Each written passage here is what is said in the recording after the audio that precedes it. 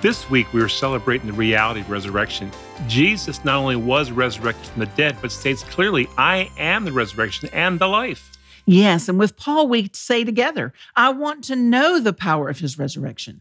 There's a very interesting statement made by Peter Marshall, who was one time a congressional chaplain. He writes, no tabloid will ever print the startling news that the mummified body of Jesus of Nazareth has been discovered in Old Jerusalem. Christians have no carefully embalmed body enclosed in a glass case to worship. Thank God we have an empty tomb. The glorious fact that the empty tomb proclaims to us is that life for us does not stop when death comes. Death is not a wall, but a door. Yes, we can celebrate the reality of Jesus' resurrection as opening a door to eternal life. First lived here on earth when we believe, and then lived completely in total fellowship with God in our forever home, heaven. Yes, Paul tells the Corinthians, listen, I tell you a mystery.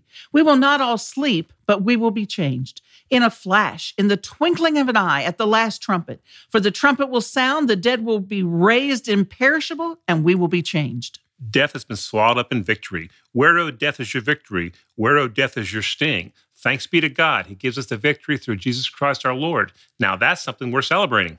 Paul doesn't stop there, though. He tells us how to live practically in the meantime. He writes, therefore, stand firm. Let nothing move you. Always give yourselves fully to the work of the Lord, because you know that your labor in the Lord is not in vain.